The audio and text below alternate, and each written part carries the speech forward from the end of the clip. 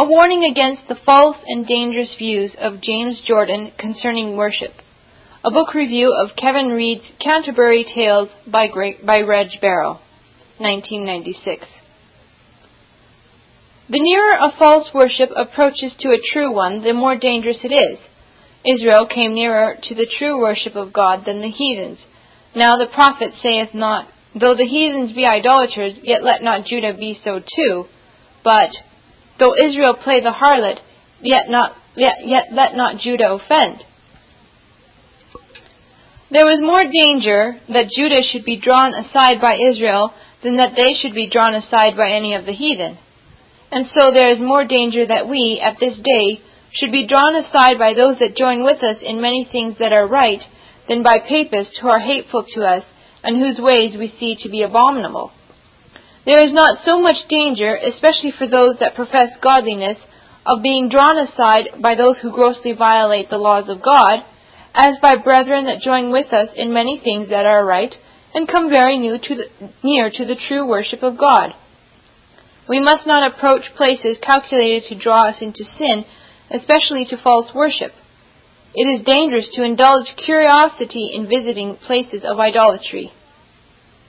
Comments on Hosea 4 verse 15 by Jeremiah Burroughs, 1599 to 1646, cited in The Original Covenanter and Contending Witness Magazine, Volume 1, Number 19, September 10, 1993, pages 416 and 417. Published by Covenanted Reformed Puritan Presbyterian Publishing, P.O. Box 131, Pottstown, Pennsylvania, 19464, USA. Reed's book, The Canterbury Tales, an extended review and commentary based upon the Geneva Papers, interacts with James Jordan's Geneva Papers on Worship. It is an excellent expose demonstrating how Jordan's views on worship are seriously flawed and how his writings, quote, often show more charity toward papists than toward the Reformed faith, end of quote, from page 28 of Canterbury Tales. Reed wades through the many contradictions found in Jordan's writings to show that his corruption of the Reformed faith is most evident in three major areas. First, the repudiation of the Reformed regulative principle of worship. Second, the attempt to introduce superstitions and unwarranted practices into the church. And third, the rejection of confessional Presbyterianism. Page 3, Canterbury Tales. Elaborating, Reed notes that, quote, the primary indication of the Tyler, this was first written in 1984, corruption of worship is seen in their repudiation of the Reformed regulative principle of worship. This repudiation is manifested in four ways: by false portrayals of the regulative principle, compared Jordan's Sociology of the Church, Chapter 10, with William Cunningham's The Reformers and the Theology of the Reformation, Banner of Truth, page 27 to 46, or Carlos Ear's War Against the Idols, The Reformation of Worship from Erasmus to Calvin, Cambridge University Press, pages 195 through 275. By a failure to make proper distinctions within the regulative principle, by a faulty pairing of Reformed and Anabaptist notions, and by a failure to deal exegetically with the scriptural position of the Reformers and the Reformed confessions on the topic of worship. Moreover, Mr. Jordan does not stop with the repudiation of the Reformed regulative principle. He goes on with a program to reintroduce within the church many superstitions and unwarranted practices. End of quote. Page 4 and 24 of Canterbury Tales. The escalation in apostasy from sinful theory to wicked practice noted in the last sentence is not surprising, for as history, inspired and uninspired, teaches, when you reject spiritual institutions of worship, you must of necessity replace them with some form of man-made idolatrous ceremony or rite. The rejection of the Reformation regulative principle of worship by Jordan and those who, like the Tylerites, follow his lead, always leaves one dusting off the ancient monuments to Antichrist and singing the songs of false prophets from the past. For example, witness Jordan's denunciation of, quote, traditional Puritanism and Presbyterianism, end of quote. Quote, thus, for traditional Puritanism and Presbyterianism, the fact that the New Testament books nowhere explicitly command the use of musical instruments in worship proves for them that it is forbidden to use musical instruments in worship. This, in spite of the overwhelming biblical evidence in both the Old, that is ceremonial law, Reg Barrow, and New Testaments, find one verse, Reg Barrow, that God wants musical instruments used in His worship. End of quote. Page 209 of Sociology.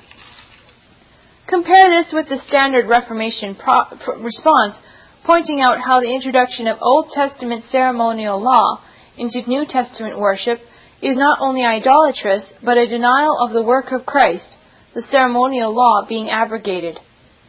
John Girardeau sets forth the views of John Calvin. Quote, to sing the praises of God upon the harp and psaltery, says Calvin, unquestionably formed a part of the training of the law and of the service of God under that dispensation of shadows and figures, but they are not now to be used in public thanksgiving, on Psalm 71, verse 22. He says again, with respect to the tabret, harp, and psaltery, we have formerly observed, and will find it necessary afterwards to repeat the same remark, that the Levites under the law were justified in making use of instrumental music in the worship of God, it having been His will to train His people while they were yet tender and like children by such rudiments until the coming of Christ. But now, when the clear light of the gospel has dissipated the shadows of the law and taught us that God is to be served in a simpler form, it would be to act a foolish and mistaken part to imitate that which the prophet enjoined only upon those of his own time, on Psalm 81, verse 2. He further observes, we are to remember that the worship of God was never understood to consist in such outward services, which were only necessary to help forward a people as yet weak and rude in knowledge in the spiritual worship of God. A difference is to be observed in this respect between His people under the Old and under the New Testament.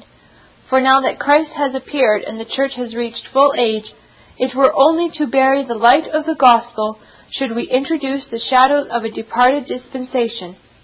From this it appears that the Papists, as I shall have occasion to show elsewhere, in employing instrumental music, cannot be said so much to imitate the practice of God's ancient people as to ape it in a senseless and absurd manner, exhibiting a silly delight in that worship of the Old Testament which was figurative and terminated with the gospel, on Psalm 92, verse 1. End of quote. Taken from Instrumental Music in the Public Worship of the Church, page 63 and 64.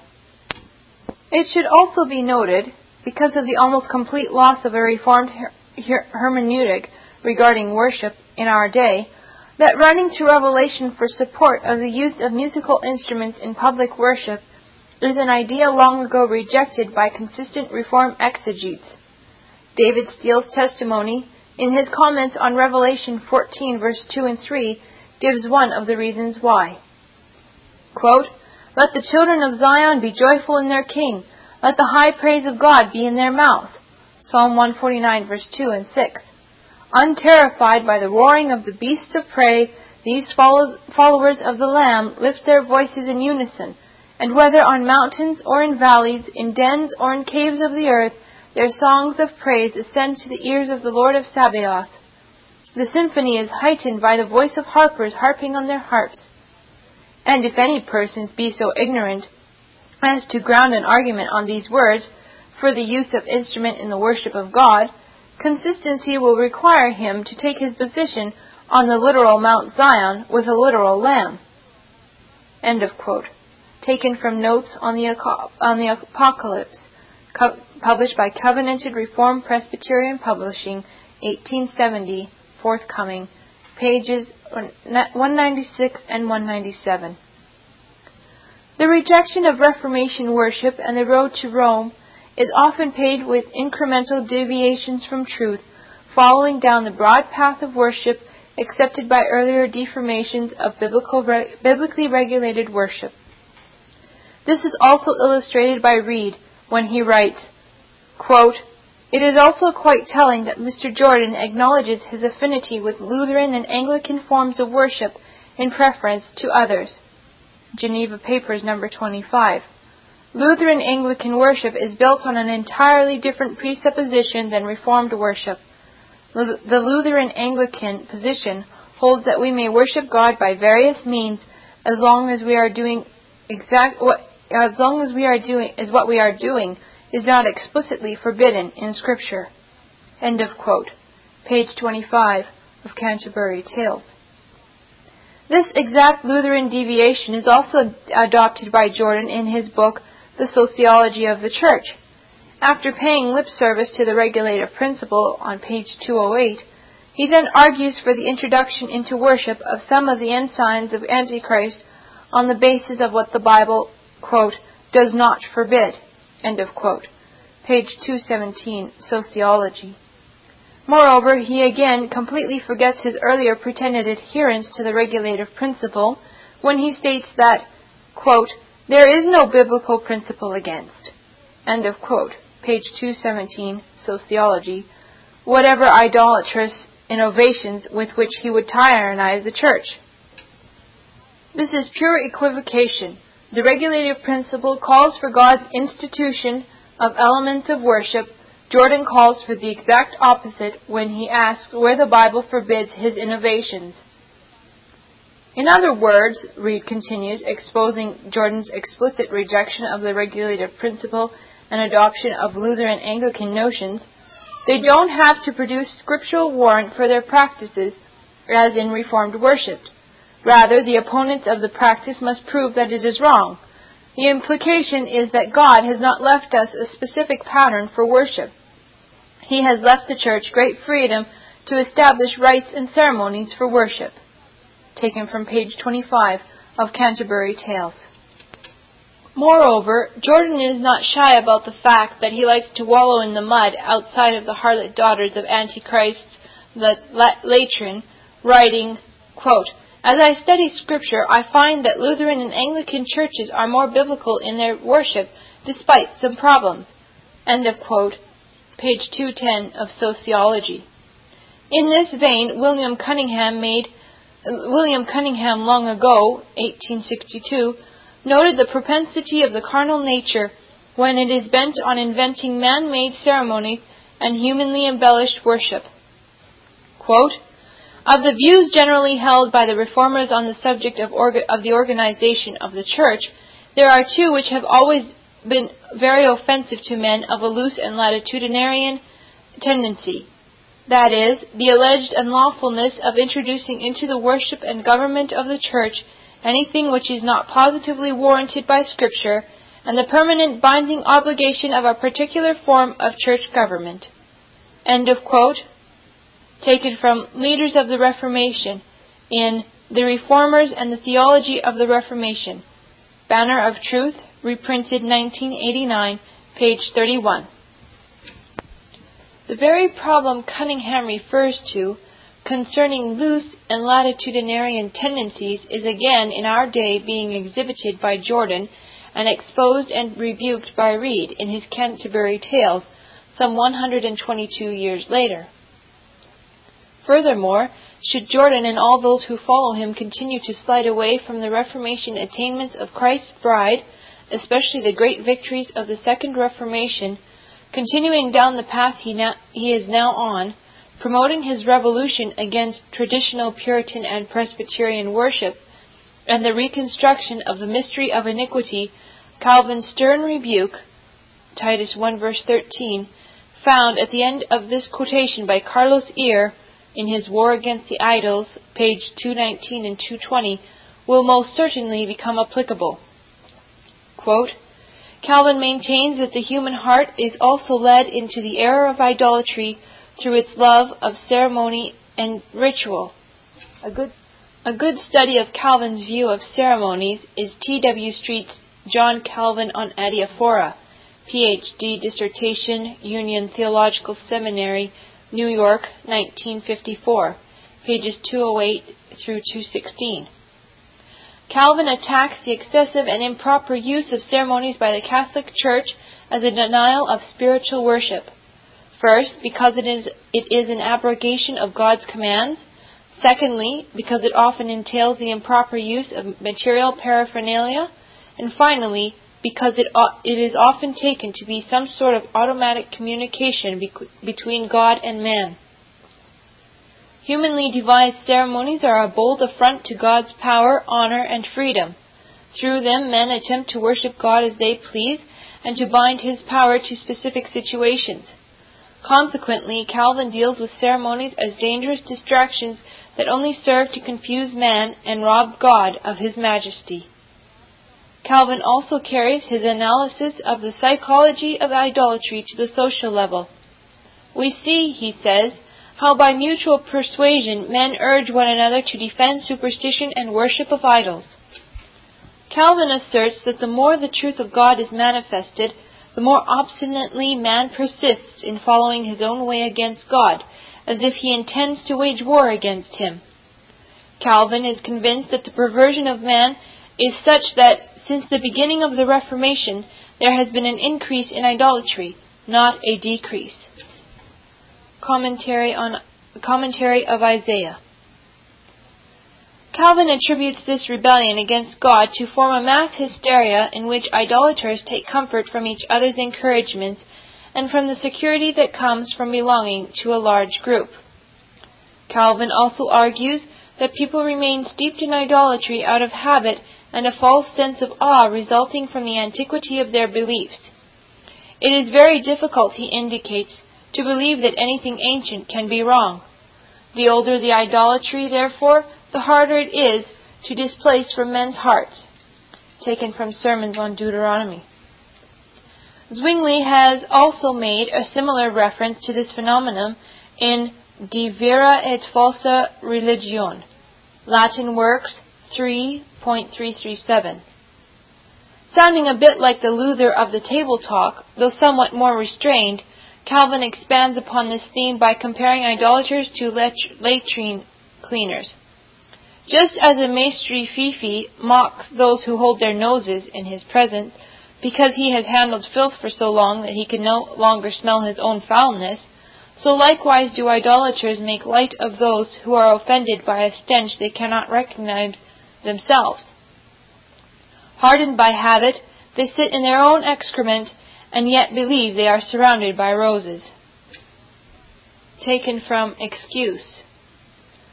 Note: Maestri fifi is a 16th century French slang term for a latrine or sewer cleaner. End of quote. It may also interest some of you that Kevin Reed is presently gathering together a body of Calvin's most important sermons as referred to in War Against the Idols. These sermons, chosen as an example of Calvin's iconoclastic zeal, include some of the great reformers' most classic statements concerning worship and separation from idolatry. Moreover, most of these sermons have never been translated into English before. When the translation work is done and the book has been prepared for press, these sermons will be released to the public as a hardcover book. At present, though it has not been confirmed, the title for this book will be Come Out From Among Them, the Anti-Nicodemite Writings of John Calvin. But back to the discussion at hand. For a positive statement of biblically regulated worship, which will clear the air of the stench of Roman Catholic and Lutheran Anglican idolatry, taken from the greatest family of uninspired documents ever produced by man, and exhibiting the height of the Second Reformation faithfulness, please note the finely crafted explanations of the duties required, sins forbidden, and reasons annexed to the Second Commandment, as found in the Westminster Larger Catechism, adopted by the General Assembly of the Church of Scotland, July 2, 1648, as a part of the covenanted uniformity in worship required by this Assembly's international covenant with Christ, as sworn in the Solemn League and Covenant, August 17, 1643. Quote, Question 108. What are the duties required in the second commandment? Answer.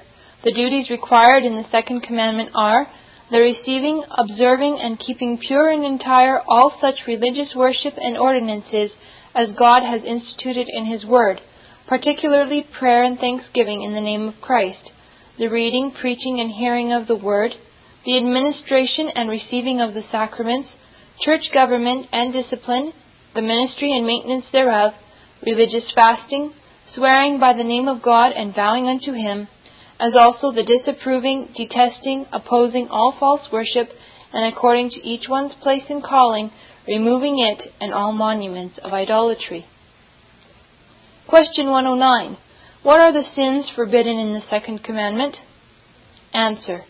The sins forbidden in the second commandment are all devising, counseling, commanding, using, and anywise approving any religious worship not instituted by God Himself, tolerating a false religion, the making any representation of God, or of all or of any of the three persons, either inwardly in our mind or outwardly in any kind of image or likeness of any creature whatsoever, all worshipping of it, or God in it or by it, the making of any representation of feigned deities, and all worship of them or service belonging to them, all superstitious devices, corrupting the worship of God, adding to it or taking from it, whether invented and taken up of ourselves or received by tradition from others, though under the title of antiquity, custom, devotion, good intent, or any other pretense whatsoever.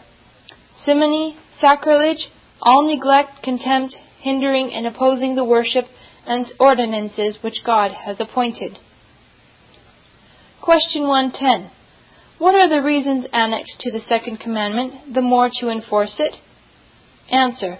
The reasons annexed to the second commandment, the more to enforce it, contained in these words, For I, the Lord thy God, am a jealous God, visiting the iniquity of the fathers upon the children unto the third and fourth generation of them that hate me, and showing mercy unto thousands of them that love me, and keep my commandments, are, besides God's sovereignty over us, and propriety in us, His fervent zeal for His own worship, and His revengeful indignation against all false worship, as being a spiritual whoredom, accounting the breakers of this commandment such as hate Him, and threatening to punish them unto diverse generations, and esteeming the observers of it such as love Him and keep His commandments, and promising mercy to them unto many generations.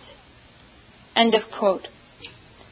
If the covenanted Presbyterianism of the Westminster Divines is not the antithesis of what James Jordan is putting forth, I could not tell you what is. And it is here again we find, in the light of this information, Reid's Canterbury Tales to be most helpful. For at this point, Reid exhibits the practical consequences of the rejection of Reformation worship, citing examples of the rotten fruit that inevitably appears when you have a bad theological tree. Quote, Consequently, we now find the Tyler community sporting an entire wardrobe bearing designer labels of Rome and Canterbury. It is fashionable to support ministerial vestments, the litany, the ecclesiastical year, with saints' days, the sign of the cross, and public healing services. End of quote. Page 24 of Canterbury Tales. Since these shenanigans began some time ago under the guise of a superior understanding of the regulative principle, promoted primarily by Jordan, some have been more bold, honest, and logically consistent about their rejection of Reformation worship. Gary North, for instance, recently, that is February 94, called the regulative principle a Presbyterian folk myth in the Christian Reconstruction Newsletter, Volume 18, Number 1. Of course, this apostasy does not end with aberrant views of worship, for Reid also notes that, quote, In the Geneva Papers, Number 28, Mr. Jordan openly states his view that the Westminster Confession is a corpse, a dead symbol with a main value for study, in order to help the Church write a new confession, a rather open denial of confessional Presbyterianism. End of quote. Taken from page 27, Canterbury Tales. On this point, also see Wagner's Paleo-Presbyterianism versus Neo-Presbyterianism. In it, he shows how attacks upon the original Westminster Confession are one of the two major marks of the Neo-Presbyterian rejection of classic or historic Presbyterianism. Here, more than just about any other place, Jordan serves as a sober warning from God against those who would remove the old landmarks. Theology is a seamless garment, a systematic whole. Start pulling out specific threads and you will end up with a garment full of holes, not a holy garment, and your nakedness will be evident to all when the judgment comes. In fact, when compared to the historical testimony of our Reformation forefathers regarding the regulative principle, Jordan, the new emperor of innovation, has already shown that he has been stripped of his Reformation clothes theologically. Reed also notes that despite biblical rebuke, Jordan continues to spread his anti-Reformation views, writing, quote, Mr. Jordan is no longer associated with the congregation at Tyler, says Reg Barrell, but has continued to spread his aberrant opinions among Presbyterian churches. End of quote. Page 29 of Canterbury Tales. Scripture tells us plainly and without equivocation how to treat those who profess Christianity but deny apostolic doctrine and are obstinate in their error. Now I beseech you, brethren, mark them which cause divisions and offences contrary to the doctrine which ye have learned, and avoid them. Romans 16, verse 17. Furthermore, we are told, Cease, my son, to hear the instruction that causeth to err from the words of knowledge.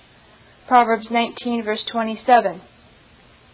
Because Jordan has had some influence among the more ignorant and anti-historic segments of the Reformed community, and because he continues to spread his poison concerning worship, we would all do well to heed the scriptural warning.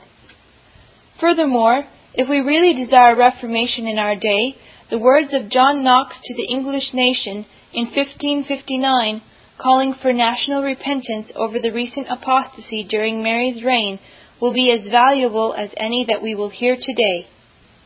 Quote, For the first point, touching reformation of religion, you must at once so purge and expel all dregs of papistry, superstition, and idolatry, that you, O England, must judge and hold execrable and accursed whatsoever God has not sanctified unto you by his word, or by the action of our Master Christ Jesus.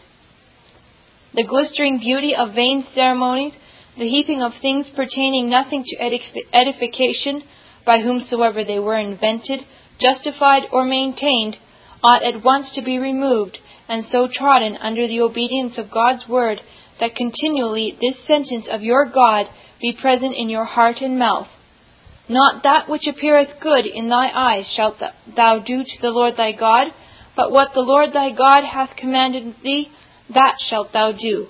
Add nothing to it, diminish nothing from it. O dissembling hypocrites, plain messengers of Satan, now I do write, which sometime I have said to your faces, that whatsoever God, in matters of religion, has not sanctified by his expressed word, the same I say, before his majesty, remains execrable, polluted, and defiled. And so now, in few words, this is the first point which your true conversion requires, to wit, that only his word reform his religion. The other part, touching the instruction of the people, stands much in the faithful diligence of those to whom the charge of preaching shall be committed. But when I remember that horrible confusion which before was maintained, even by those which would be esteemed chief pillars of religion, I do more fear to be plain in this matter than in all that which before I have spoken. For it may be that in speaking the simple truth, I may displease those whom willingly I would offend for no earthly profit. Nevertheless, seeing the cause is not mine, but pertains to Christ Jesus, and to the feeding of that flock which so earnestly and tenderly he did commend to Peter, and to all faithful pastors to the world's end, whatsoever man shall judge, I dare not cease in God's name to require of you a severe reformation, of those things which were before utterly disordered.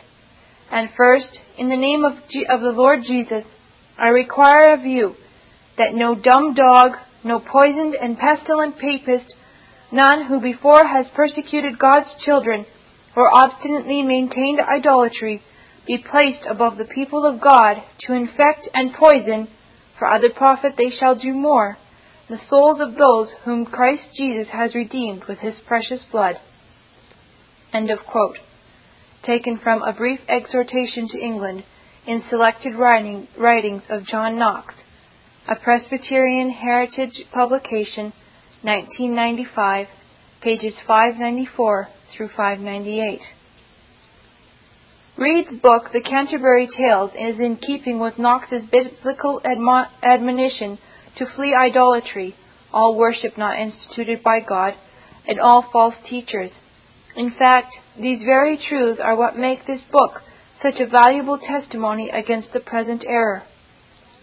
In conclusion, Reed's Canterbury Tales is a great introduction to historic Reformation worship, using Jordan as an example of what misguided zeal and the darkness of dilettantism can produce in this area. Reed writes clearly and has a very good grasp of the scriptural and historical data concerning worship issues. He also includes an excellent bibliography which clearly demonstrates the point at issue, showing that Jordan has jettisoned the historic Reformed view of biblically regulated worship, as have most modern Reformed churches and Christian Reconstructionists, all his and their protests to the contrary notwithstanding. This Reformation audio track is a production of Stillwater's Revival Books. You are welcome to make copies and give them to those in need. SWRB makes thousands of classic Reformation resources available, free and for sale, in audio, video, and printed formats. It is likely that the sermon or book that you just listened to is also available on cassette or video, or as a printed book or booklet. Our many free resources, as well as our complete mail-order catalog, containing thousands of classic and contemporary Puritan and Reformed books, tapes, and videos at great discounts, is on the web at www.swrb.com. We can also be reached by email at swrb@swrb.com, by phone at 780-450-3730, by fax at 780-468-1096, or by mail at 4710-37A Avenue, Edmonton, that's Edmonton, Alberta, abbreviated capital A, capital B, Canada, T6L3T5. You may also request a free printed catalog. And remember that John Calvin, in defending the Reformation's regulative principle of worship, or what is sometimes called the scriptural law of worship, commenting on the words of God, which I commanded them not, neither came into my heart, from his commentary on Jeremiah 7:31, writes, God here cuts off from men every occasion for making evasions, since he condemns by this one phrase, I have not commanded them, whatever the Jews devised. There is then no other argument needed to condemn superstitions than that they are not commanded by God. For when men allow themselves to worship God according to their own fancies, and attend not to his commands, they pervert true religion. And if this principle was adopted by the Papists, all those fictitious modes of worship in which they absurdly exercise themselves would fall to the ground. It is indeed a horrible thing for the Papists to seek to discharge their duties towards God by performing their own superstitions. There is an immense number of them, as it is well known, and as it manifestly appears. Were they to admit this principle, that we cannot rightly worship God except by obeying his word, they would be delivered from their deep abyss of error. The prophet's words, then, are very important, when he says that God had commanded no such thing, and that it never came to his mind, as though he had said that men assume too much wisdom when they devise what he never required, nay, what he never knew.